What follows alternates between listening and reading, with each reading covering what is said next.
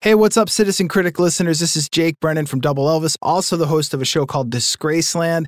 I wanted to share this episode of Disgraceland here in the Citizen Critic feed. This is an episode of Disgraceland on Paul McCartney.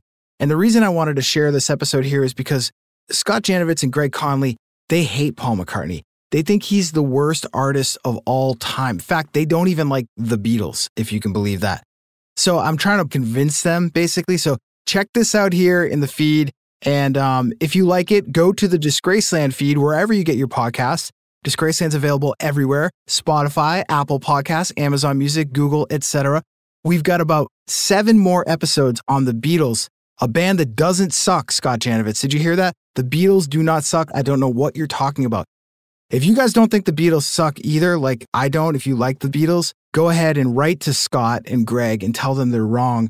You can text me. I'll give you their phone number. You can call them as well. But if you don't feel like doing that, just check out more previously exclusive stories of Disgraceland in the Disgraceland feed wherever you get your podcasts. Enjoy Paul McCartney.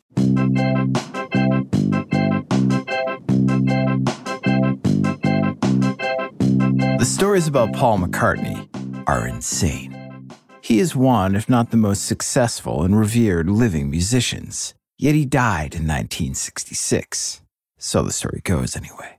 He was arrested numerous times for marijuana, accused of arson by German authorities, supported and literally helped build with his own hands London's avant-garde art scene.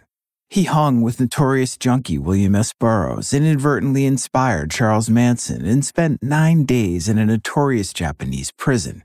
Yet despite all of that, Paul McCartney was considered the safe Beatle. Paul McCartney, of course, made great music. Some of the greatest music ever made. Unlike that music I played for you at the top of the show, that wasn't great music.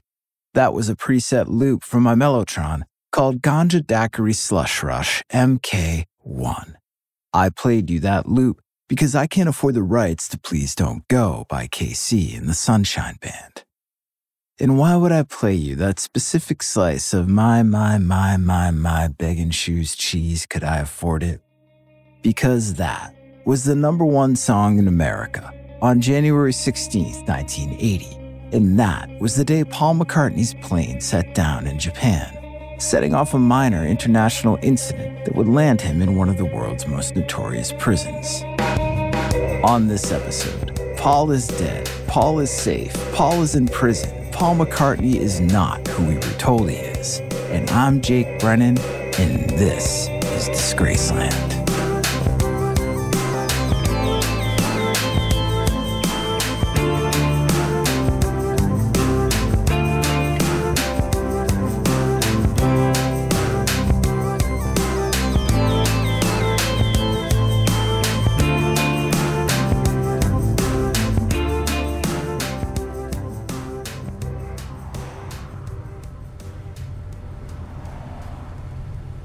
Paul McCartney was dead.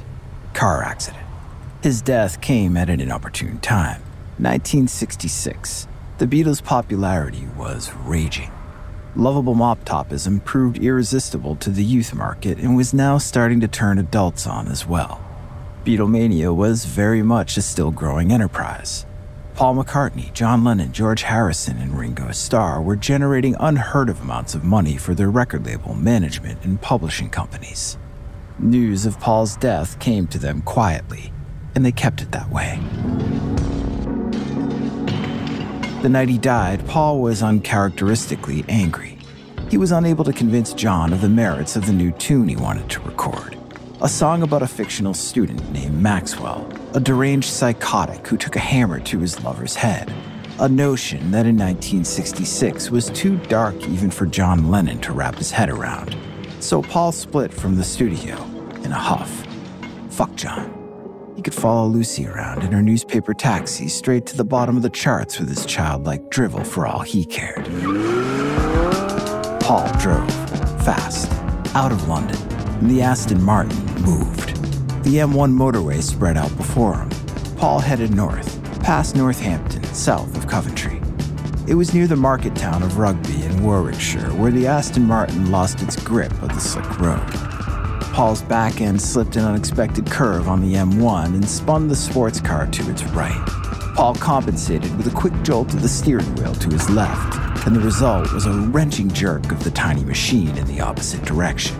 Paul slammed on the brakes, and the Aston Martin stopped its spin but slid instead with tremendous speed straight off the motorway, through the guardrail, over a small embankment, into a tree, and crushed itself with alarming precision. One of the tree's branches shred through the car's windshield at a violent angle and decapitated its driver. Paul McCartney died instantly. Thanks for checking out this clip, everybody. If you want to hear the rest of this episode, please visit Disgraceland wherever you get your podcasts. You can hear it there. Subscribe, follow on Apple Podcasts, Spotify, Amazon Music, Google, Stitcher, wherever podcasts are available. Disgraceland is available.